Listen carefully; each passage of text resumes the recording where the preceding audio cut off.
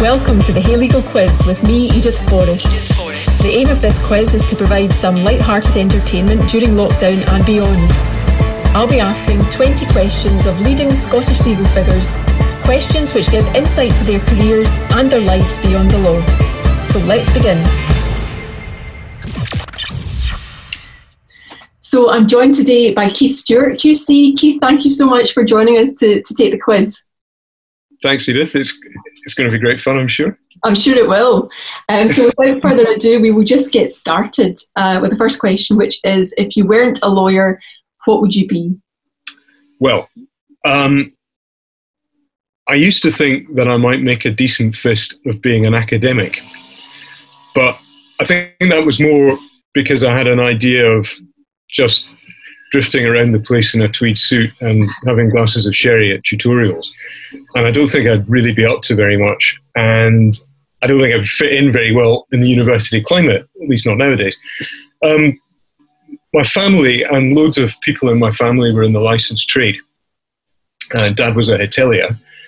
And so given that I've still got members of family who are in the licensed trade, I like to think that if I wasn't at the Faculty of Advocates, I could still perform a socially useful function pulling pints in another kind of bar. So that would be my alternative career. Very good. So, and growing up, Keith, when did you first decide to become or go down the law route, or did you have early desires to do that, or did that come later? Well, it was much later. Growing up, you watch TV, particularly if you're watching grown-up type TV with your parents. And I remember watching Poldark when it first came out, back in about 1973 or something, and he was getting tried. And I remember sort of, lying in the carpet in the sitting room watching this with mum and dad, and he was getting sort of cross-examined aggressively. And I was thinking to myself, why did he say that? Why did he say that? If it was me, I'd have said this and all that. But that never translated into any idea about going into law. Mm-hmm. And it was really only when I was in my late teens, and I'd done a degree, but it wasn't a law degree. And it was really as much because I quite fancied the idea of going back to university for a bit, right, as anything else. And law was the thing that I thought of. Okay. But I don't regret it. No. So it was quite late on that you decided to take that route. Yeah. Yeah. Interesting. Okay. Question 2 is, did you have a nickname at school? And if so, what was it and why were you called it? Yeah, I did have a nickname at primary school. I was called Boff. Okay. And that was a contraction of boffin because I was thought to be quite clever. Okay. Boffin meaning scientist, technician and things from the Second World War. Right. I think that feeds into the next question a bit. But yeah. I was at a wee village primary school, and you tend to have one swotty kid per year, or one swotty kid per 3 or 4 years, and it turned out I was the swotty kid in the school at that time. Okay. So I got called Boffin. I didn't have a nickname at secondary school, but when I was at university down south, I got called Hoots because I was Scottish. So Hoots. As in Hoots Monarch the new, and the sort of things English people think Scots say all the time, but no one actually really says. Okay, all right. And have either of those stuck with you? Did people that back from back then still call you those things? I just get, I get Hoots every now and again in WhatsApp threads and just in conversation and things like that with some of my friends from down south. All right. But there was, given that there were so few of us at the village primary school anyway, I very seldom get called Boff. Well, as you say, that kind of feeds into question number 3, which is, were you a swotty type at school? You seem to have answered that. And yeah, I was. Well, I was very precocious at reading. I learned to read very quickly, and that I think can often be mistaken for intelligence. Uh-huh. So I did used to read a lot, and you got proud of showing off. Mm. And so I did read to try to maintain a lead, as it were, to sort of always be the swotty kid, the person who could answer questions and all that. Not necessarily an attractive personality trait, but there you go. Oh dear. Question number 4. What was your first job, Keith? Well, as I said, my family are in the licensed trade, and Dad was a hotelier, so I would go across and help him stack shelves and things like that, just tidy the place up and what have you. The first job I got that wasn't working for Dad or for members of my family was on a farm.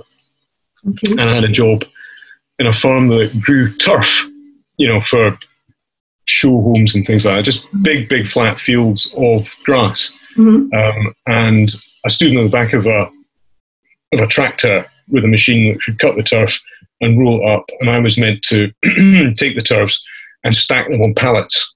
So you'd sort of slide the turfs together into pallets of 60 or 68, 64, whatever. And then the forklift would drop them, and the tractor moved on, and we'd cut the next lot. Okay. So I lasted for about a month. I was absolutely exhausted. Oh, did you? Well, I thought I was fit, but, if I was, it wasn't the right kind of fit. The tractor would pull away from the pallets that I'd prepared, and they'd immediately collapse, and the other guys would have to go and fix them up again. Oh, dear. Oh. And did you kind of continue with your dad then throughout the rest of your kind of adolescence and stuff? Would you help out with the family business or? Yeah. I worked, when I was old enough to do it, I worked as a barman. Okay. And, just general helping out and stuff like that. Yeah. All right. Question number 5, Keith, is how do you define success? In our field, I think in these terms, to have the trust of the bench and the respect of our fellow professionals. Okay. And I think that's both those things are worth striving for. I mean, obviously, you try and, success, you often think in terms of what other people have, which you might have in a material sense. And I'm not trying to sound pious, but I think a successful advocate is someone who has those things. And someone who has those things should always be trying to maintain them. Mm. And I think the things that you can have, you can get early on in your career. The risk is you can also lose them by playing fast and loose or making mistakes and things like that. And we're all prone to do that. But yeah, I think to be trusted by the court, it's a good thing to feel that you have, to hear them address you in a particular way. We don't need to ask this question because, and they might not say that out loud, but, for the court to actually, when you appear, hopefully they're not thinking, not that utter twat again or something, and it just helps to build the good relationships which between the bench and the bar, that is the faculty and the solicitors branch. Good relationships really ought to be at the heart of our professional activities, I think. And I'd like to do what I can to foster that. Yeah, absolutely. And something that's not necessarily a long time coming, but difficult to achieve, but very easy to lose, as you say, with people who act fast and loose, as you put it. But no, that's an interesting answer. And thanks. Yeah, thank you. Question number 6, Keith, is favourite drink. Right. I had to think about this one, and I was thinking in terms of that program, Desert Island Discs. Uh-huh. Sometimes allowed a luxury, and I love beer, particularly sort of heavy IPA, bitter, right, kind of beer. And a good pint is a great thing. I'm very fond of wine, without being in any sense a sort of judge or connoisseur of it. I can't really distinguish between a £4.99 bottle of whatever from a £400 bottle of, not that I've really had much £400 bottles of wine. But because I can drink it any time of the day, I'm going to go with tea on this one. And I will take tea with me to the desert island. because, it's just, I've never had a bad cup of tea. Right. Unless it's had sour milk in it. And is that just your English tea, or have you got a tea preference? Partial to the old Earl Grey. Okay. Like a bit of Earl Grey. And even the sort of, you sometimes at Christmas, Santa puts a packet of Christmas tea and it's got sort of cinnamon and spices and all that kind of stuff. You give it to me and I'll drink it. Okay. With milk? Would you take your Earl Grey with milk, or? Yeah. Again, that's probably considered heathenish in some circles, but I don't take sugar. I used to take sugar, but because I was always a massive tea drinker at school. Really? And then I stopped. As with a lot of things, when you're a student and no one's actually filling up the cupboards, I just got out of the habit of drinking it, and it tastes funny with sugar now, but always with milk. Okay. Well done. I drink my Earl Grey with milk as well. I don't think there's anything wrong with that. Question 7, Keith. What don't you like about your job?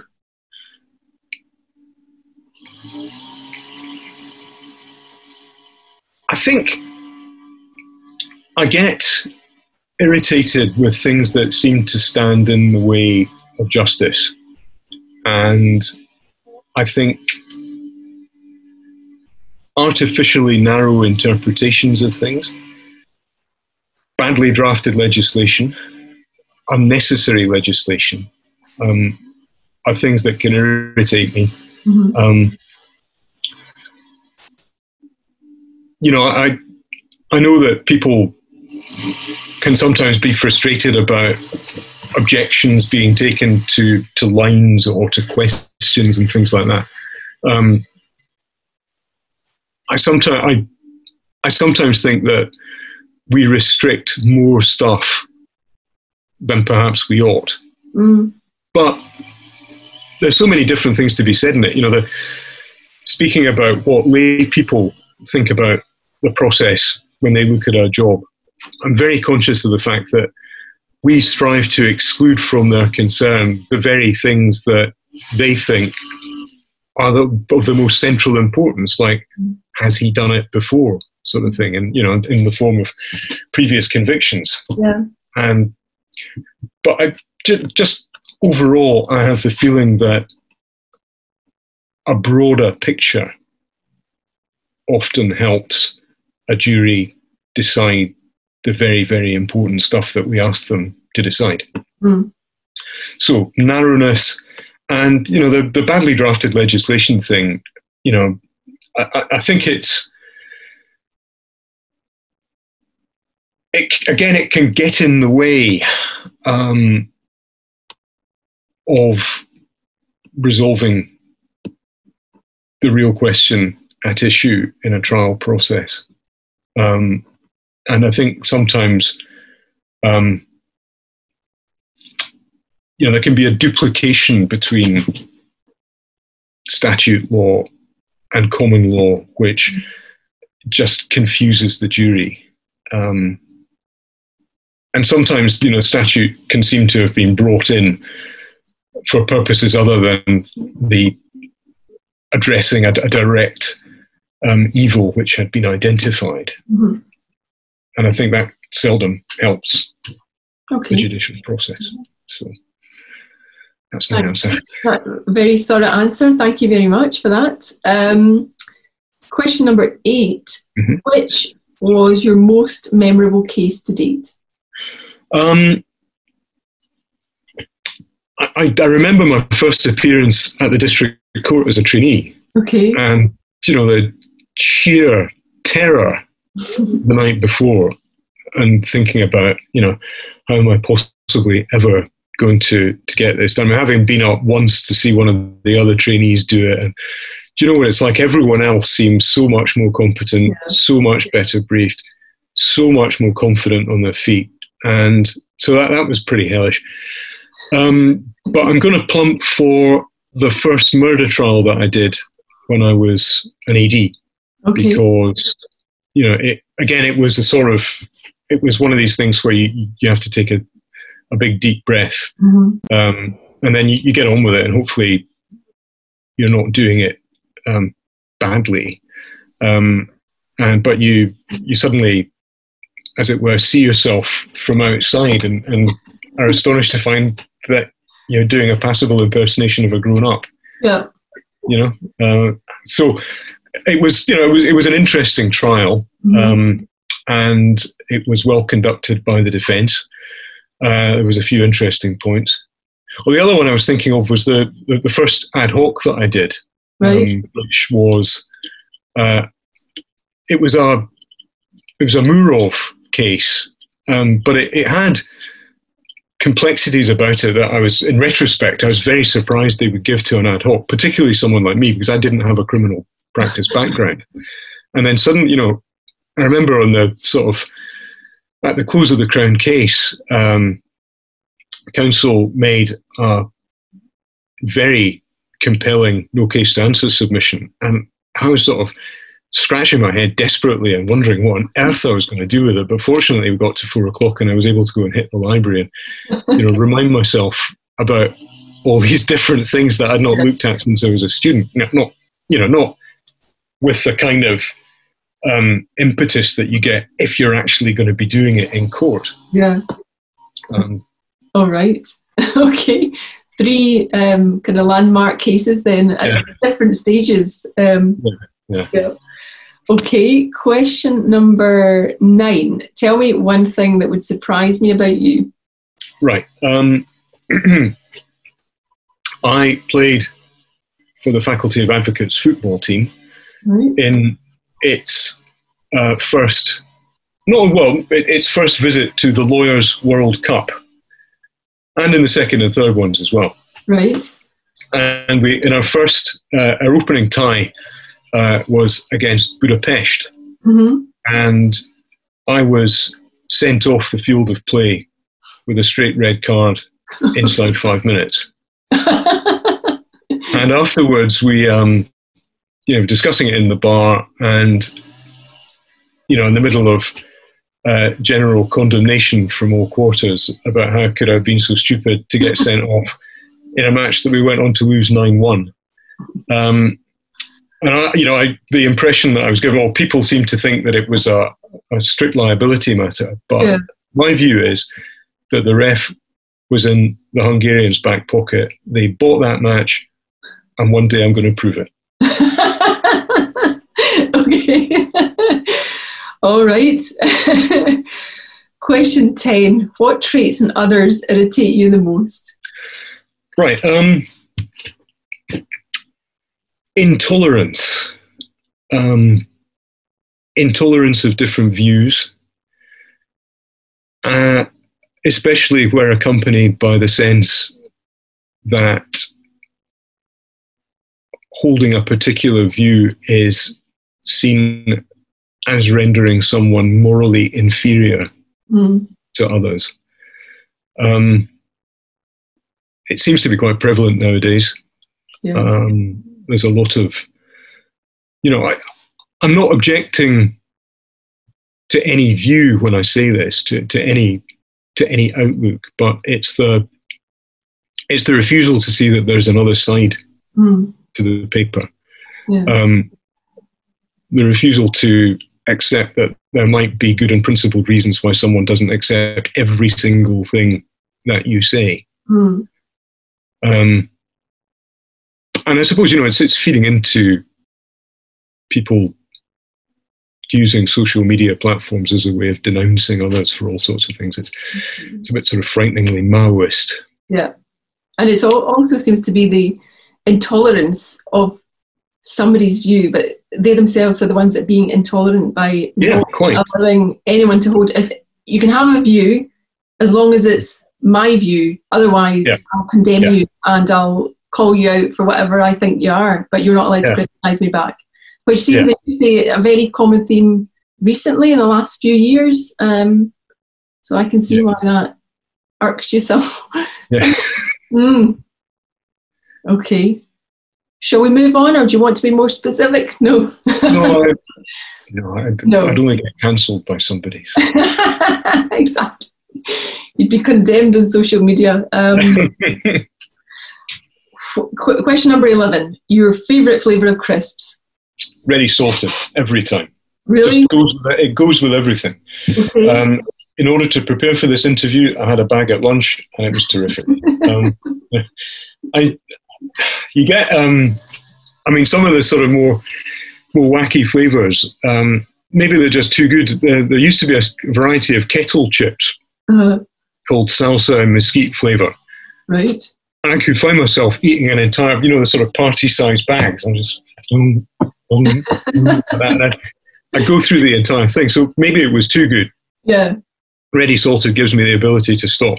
Okay. And that's one question that people generally will start by saying, I don't really eat crisps, but this is my favourite flavour. Are you a crisp fan, Keith?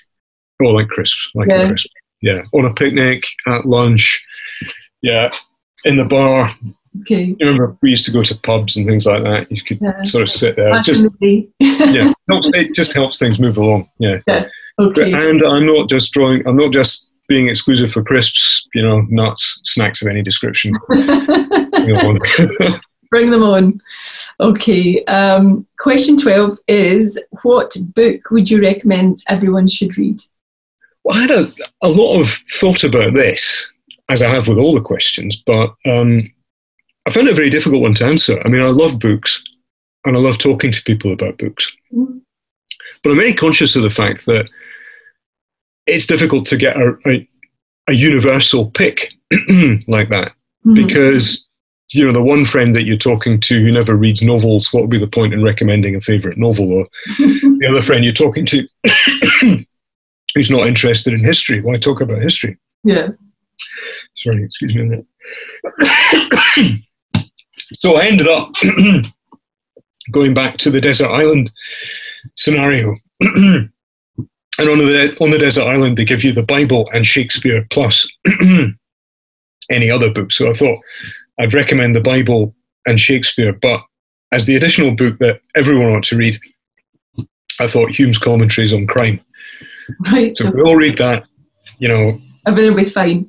We'll be far better read and versed in all things. Okay. Probably something in that, Somebody gave us their answer that they would go back to the original, the origins of criminal law without more, and that's a good place to start. Sometimes just strip it right back and go back to basics. Yeah, I've always loved reading. Well, maybe loved is pitching it too high, but I get a lot of pleasure out of reading some of the decisions by Lord Roger of Aylesbury. Yeah. Which, for any excuse, even dealing with an English point, say, the law of such and such has been settled in this area in England and Wales since 1827 with the case of such and such. Then he'll say, this of course comes as no surprise to a Scots lawyer, given that as early as 1738, the High Court of Justiciary pronounced that. Mm. And he also seems to go back to sources. You turn up with some breach of the peace, some trifling matter, and then Lord Roger of Aylesbury has you back in the Roman Forum within a page, and then following the point all the way through its development, the common law. It's fascinating, and sometimes it's most of the time I think addressing the court on that kind of basis would be pompous and an unnecessary distraction and get you absolutely nowhere. But just every now and again, a case comes up like that where they really do have to know. Mm-hmm. Stuff like that. I make no claims as a legal scholar, but when you see it done, it's fascinating. So I can see why other people would agree that it's great to be able to go back to the very original sources, the oldest sources we have. Absolutely. Okay. Question 13. Do you have any irrational fears? Well, no, I don't. I thought about various things that I'm not particularly good with, and they all seem pretty rational. Yeah. Thinking about it. I mean, I've never been great with wasps, but it's not because I'm particularly prone to suffer anaphylaxis or anything like that. I just don't like them. But it's not. I mean, they can sting, and it's not irrational. I don't have an especial fear of rats or anything that would have the suffix phobia tacked onto the end. So I don't have any irrational fears. Mm-hmm.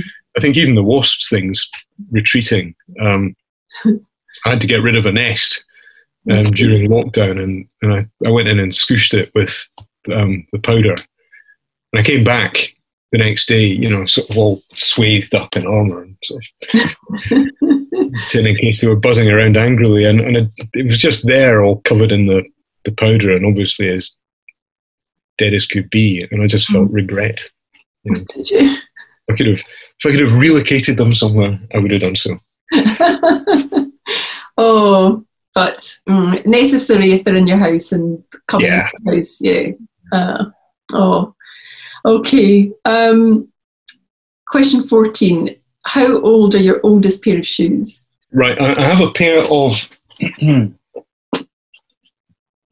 Wow. These are an Adidas trainer from the late 1980s or early 1990s, which have lost all their elasticity. And the sole is now just so slidey because the rubber's hardened and all the rest of it. But I still use them in the garden on a dry day. But I think that's the oldest pair. I think they've got another couple of decades left in them. Brilliant. Question 15. Who has had the biggest influence on your career in the law? Without, for a second, putting to one side the advice and training that I got from my Divil Masters, Gilmore Ivey and the late Jim Riley, who gave me a super grounding, and Mungo Bovey helped out in that regard as well, just for a couple of weeks. The biggest single influence on me in law is Lord Turnbull, who, when he was Home Advocate Depute, and before I'd done crime to a meaningful extent, encouraged me to apply to go into Crown Office, which ultimately led to me practicing in criminal law. And Lord Turnbull was the Home Depute for most of the time, for the first couple of years, 2 or 3 years anyway, when I was an AD, before he went onto the bench. Was always a great source of assistance and advice, and was great for stimulating discussion amongst the deputies and involving everybody in the work that we were doing.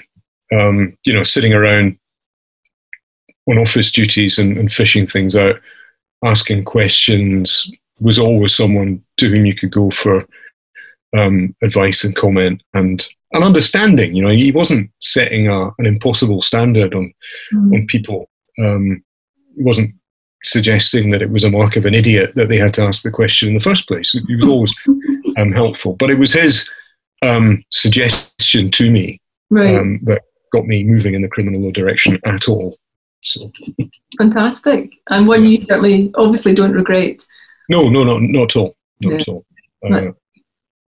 And that's why his advice was so pivotal. Yeah, absolutely. Good stuff. Question 16, Keith, is your favourite chocolate bar? Right. There used to be a Cadbury's bar called Tiffin, which had sort of digestive biscuity bits in it, or rich tea biscuity bits in it, along with currants or raisins or whatever. But you don't seem to see it very often nowadays. So if you can't find me that, I'm going to go for a fruit and nut. Okay. The chocolate with the additional richness of the nuts and fruits. It's one of these things, on a long train journey, cup of tea, bar of fruit and nut, view whizzing past the windows. Oh, good stuff. Question 17. What's the fanciest event you've ever been to? I think the fanciest event would be college balls in Oxford. Commemoration balls are pretty ritzy.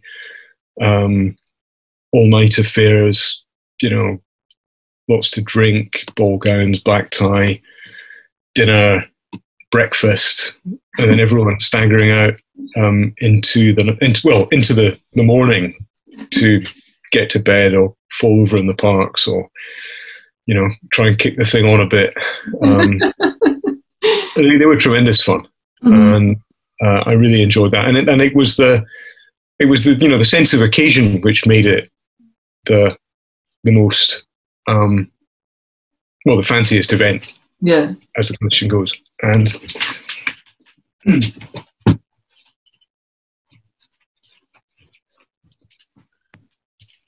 wow. There we are. I'm in there somewhere. Wow. Okay. Was that taken from obviously up high somewhere?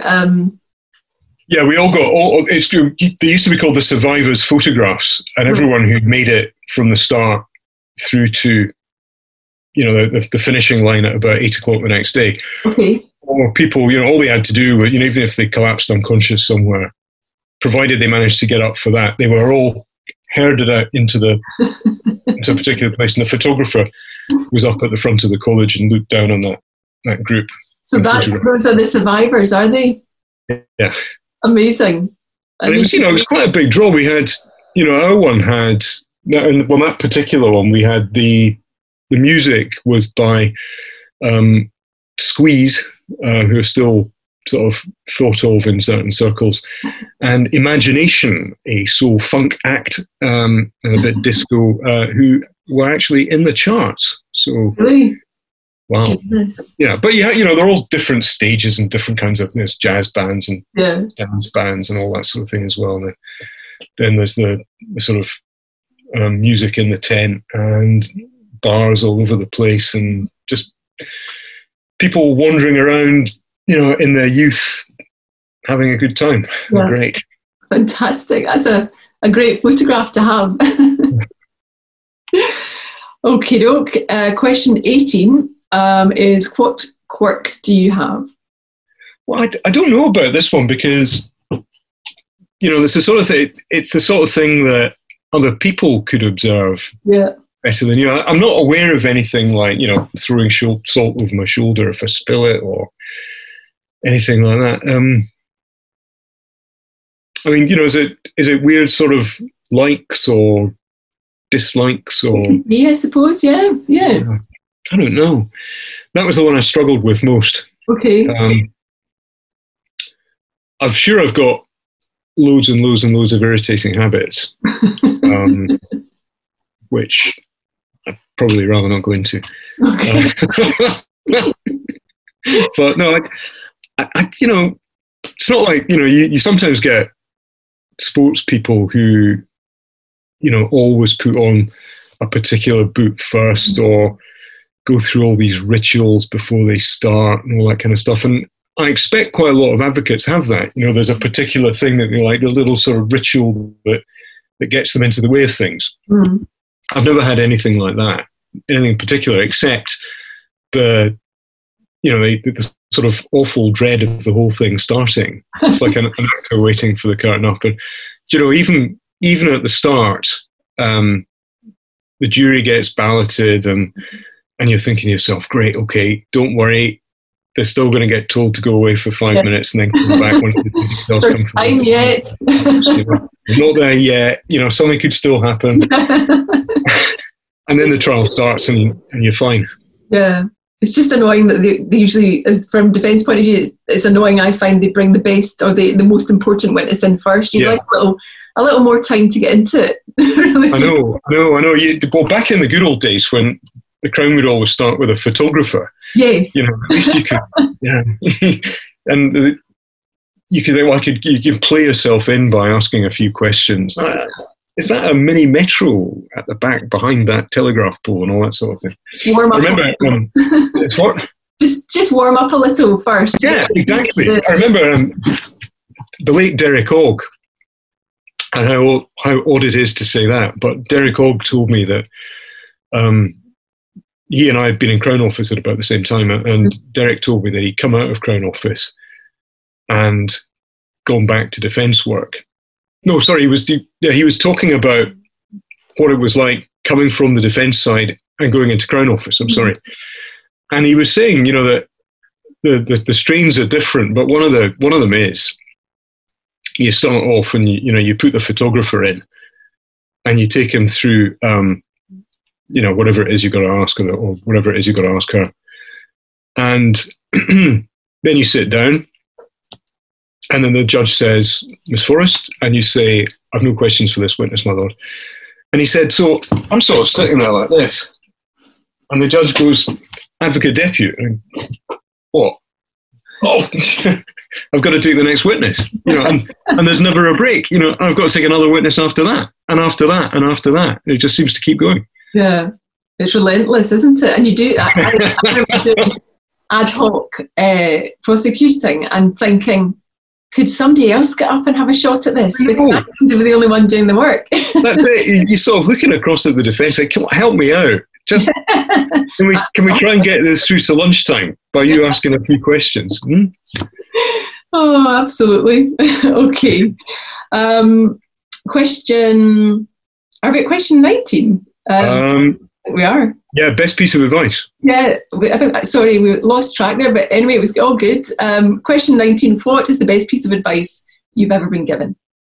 I don't think it was given to me specifically, but when I called, there was something which was attributed to Lord Mayfield, that people often reminded ourselves of, which was this, that 4 o'clock always comes. Mm-hmm.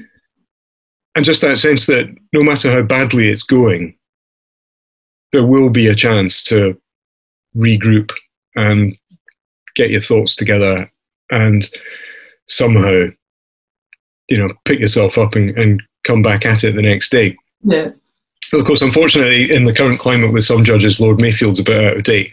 And you'd have to say something like 4:30 always comes, or 5 o'clock always comes, or whatever. But yeah, that's good. That's good, comforting advice, really, isn't it? Just you'll get a break at some point. Yeah, I'm in there. Yeah, good stuff. Question 20. What job would you be terrible at? Anything involving telesales. I'm rubbish on the phone. And anything involving admin.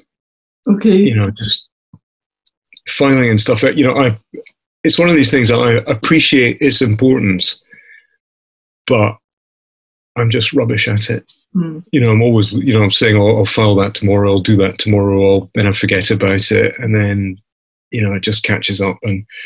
But the phone thing, I remember I've been phoned, as we all have, by people, and it's irritating. And,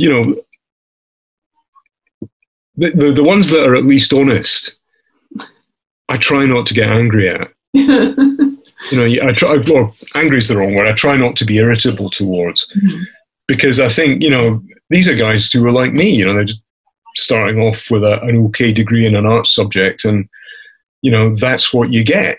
Yeah. That's how you get started. I mean, it's different. I'm not talking about the sort of people ringing up from supposedly the Microsoft help desk or whatever, asking for your bank details. I'm just talking about telesales, or legitimate in the sense that they're trying to do a job. But they're trying to do a job. They're probably getting paid on commission. Mm-hmm. They probably hate making the calls as much as we hate receiving them. Yeah. But it calls for tolerance and sympathy, I think. Mm-hmm. And so how would you see yourself if you had to do that job? Say there was no alternative and you were told, Keith, you're starting tomorrow. What would your approach be to phoning someone up cold? I just drink more. And that wouldn't be tea, I take it? No, it'd be some of the other stuff that I would just, have to get some way of disinhibiting myself from talking garbage down the phone. You might say that's how I clearly if they've heard my jury speeches, that I must be doing that before I speak to the jury. But, you know. Not at all. Not at all. Okay, question 21. What is the weirdest talent you have? Yeah, again, I don't know. Such talents as I have all seem fairly conventional. You know, I'd like to say I was particularly good at conkers or something like that, but you know, I'm not. I'm, you know, I mean, there's all sorts of stuff I like doing. I mean, I'm quite a good cook, but it's not really a weird talent to have. Not nowadays, to find, you know, that people who are not professional chefs can cook and enjoy it. Do you play any musical instruments? No, I'm not musical at all. I was good at art at school, and you know, I like sort of sketching and scribbling, and it's something I'd like to do more of. But again, it's not an especially weird talent, I don't think. No, no, like unicycling or anything like that. nothing like that. No. That would add a different dimension to you arriving at court, I think. Worth a shot. All right, we'll come to the last question, which is 22. Yeah. And it is, what have you enjoyed most about lockdown? Well, we'll see how it comes once you've gone over the recording, but I was going to say peace and quiet, but I've got a next door neighbour who's an obsessive about keeping his garden maintained. Mm-hmm. And he was out for about 4 hours this morning with his petrol-driven hedge trimmer, you know, cleaning it off on a mathematical basis. And he was revving it earlier on when we were talking, so I hope it doesn't drown you out or me out. I heard it a little, but I'm sure it's not. Did you? He's, yeah, I mean, I dote on the guy, but sometimes, you know, just hearing it starting up, and, you know, I could trim every hedge between here and Edinburgh in the time it takes him to do his front hedge. Yeah. What have I enjoyed most? I suppose, if I can't say peace and quiet, it's just time to observe things. Mm. You know, hedges that I've seen go from bareness to bud to blossom, you know, I've been able to look at in some detail all the time. We've got a bird nesting outside one of the windows at home, and it's, you know, just creating this nest, and I've seen it from the start. Mm-hmm.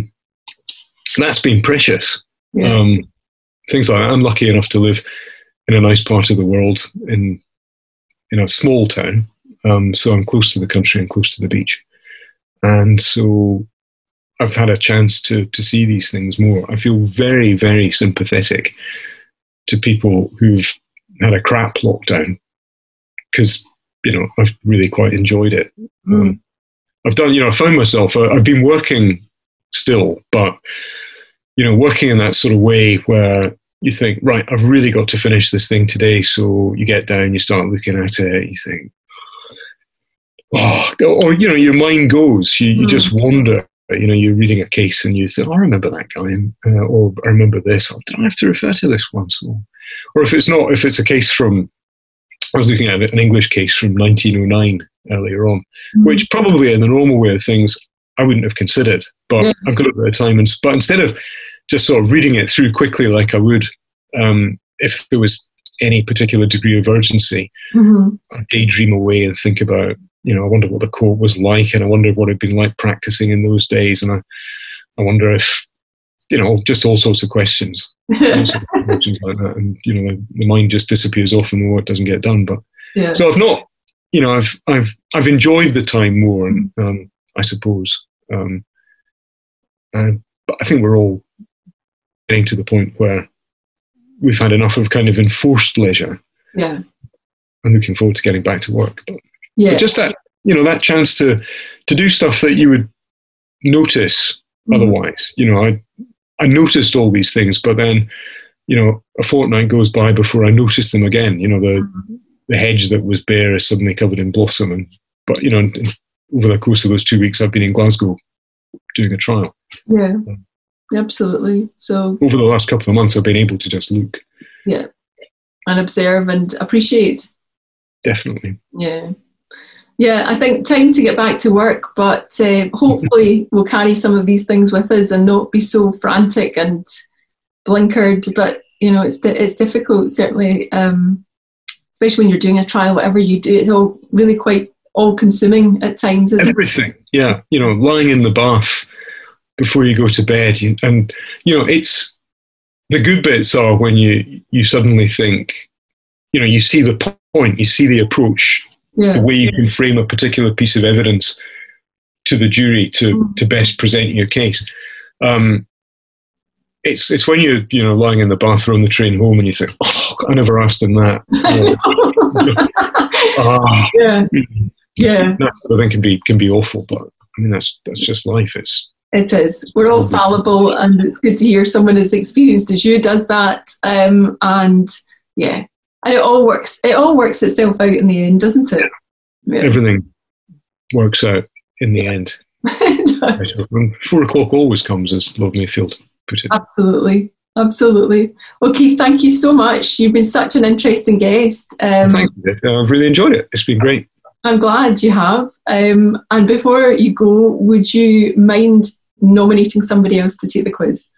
Yes. I would like to nominate Alec Prentice QC, my former colleague in Crown Office, to come in and face an interrogation. Okay. And hopefully you'll put him through the mill. All right. Well, thank you again, Keith, so much for your time and your really interesting answers. I'm glad you've enjoyed it. I certainly have. Yeah, that's great. And I hope to see you soon. Yeah. Well, I'm back in Glasgow on Thursday for a PH. I did one. I was in Edinburgh. I'm just looking at my phone because I had a photograph. But, you know, right at the start of lockdown, I went in to do this excessively surreal sentencing diet where it was actually conducted over 3 days because the client refused to put on a pair of trousers and participate. Although he was actually appearing by CCTV link from Addywell. And I think it was just the prison being a bit officious and saying, you know, you've got to put on a pair of trousers, and him saying, why should I? I'm just sitting there on a screen. I don't have to say anything. But, you know, it can take ages for a decision to be taken in prisons. I mean, quite properly, there are places where a chain of command has to be followed. But I had about 3 days out of it. And it was a curious one. But I took a picture when I was there. Because, here we go.